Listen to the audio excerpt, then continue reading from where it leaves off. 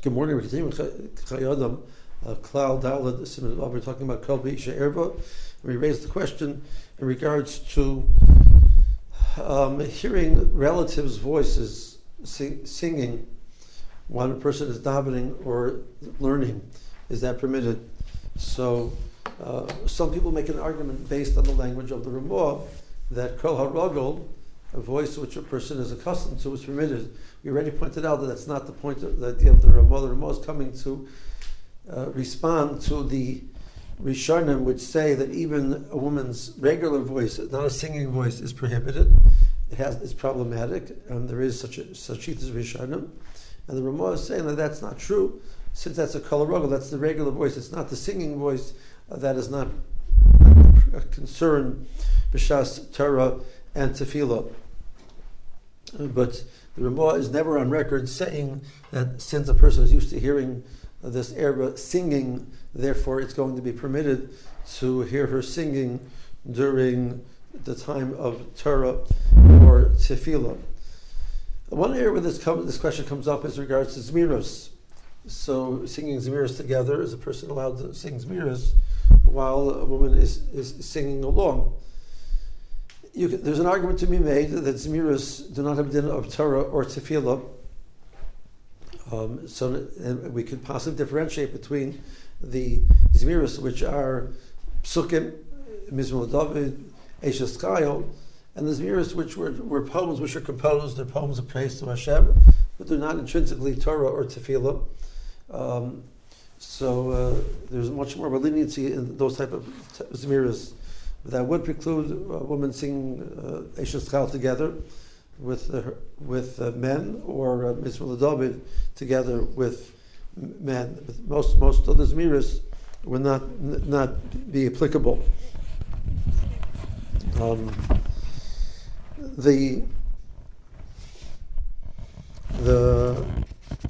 There is an argument to be made, and some make this argument that when a person is singing Shirei Kodesh, so the Yetzer Hara doesn't apply. There is a quote from the Chidah.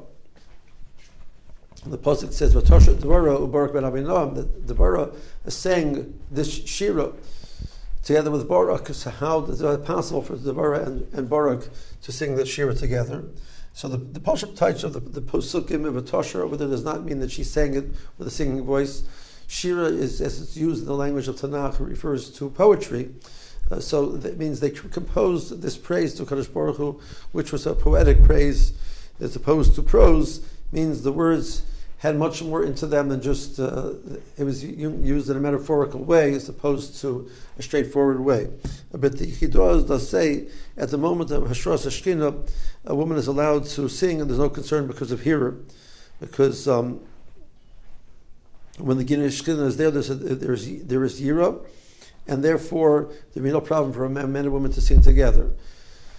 Now, if the Isser is an Isser of hearer, that makes sense, so that the hearer is no longer applicable. But in a situation where the Isser is intrinsically Chazal gave it a din of erva, we pointed out that even if there's no chashash of hearer, it still be Isser. To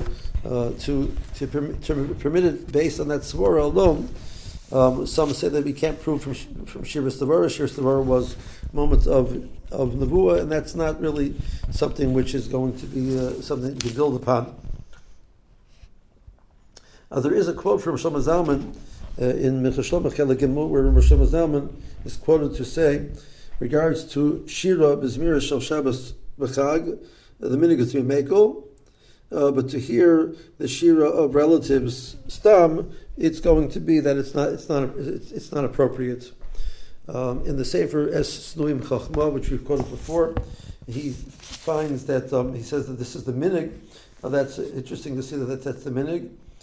But he found in a Sefer which was composed by Rosh Zalman's great nephew, that he says that he was the one who indicates that he was the one who asked the question to Rosh Zalman, and the question was regards to hearing the shira of a sister over the age of 11 years old, which we raised that question. And Rosh Zalman said the minig is to be mekel to hear that shira. So he's not discussing the issur of Torah and Tefillah. He's talking about the general issur of hearing them sing. So a situation where the individual himself is not singing, but he's hearing his sister sing Zmiros, would that be problematic? And he says that the minhag is to be makel on that because even a sister doesn't have that problem, even over the age of 11 years old. But he would recommend that even that makes sense by Zmiros, etc., that it's permitted, but stam to have the brothers hearing the sisters singing would be not appropriate. So therefore that is it's not relevant to our discussion.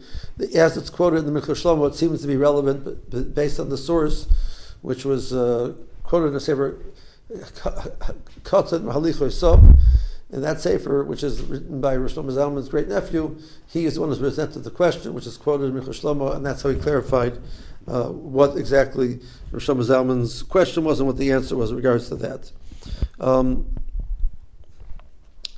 Now, the next question is there any type of leniency by the fact that multiple people are singing together? Does that create any leniency?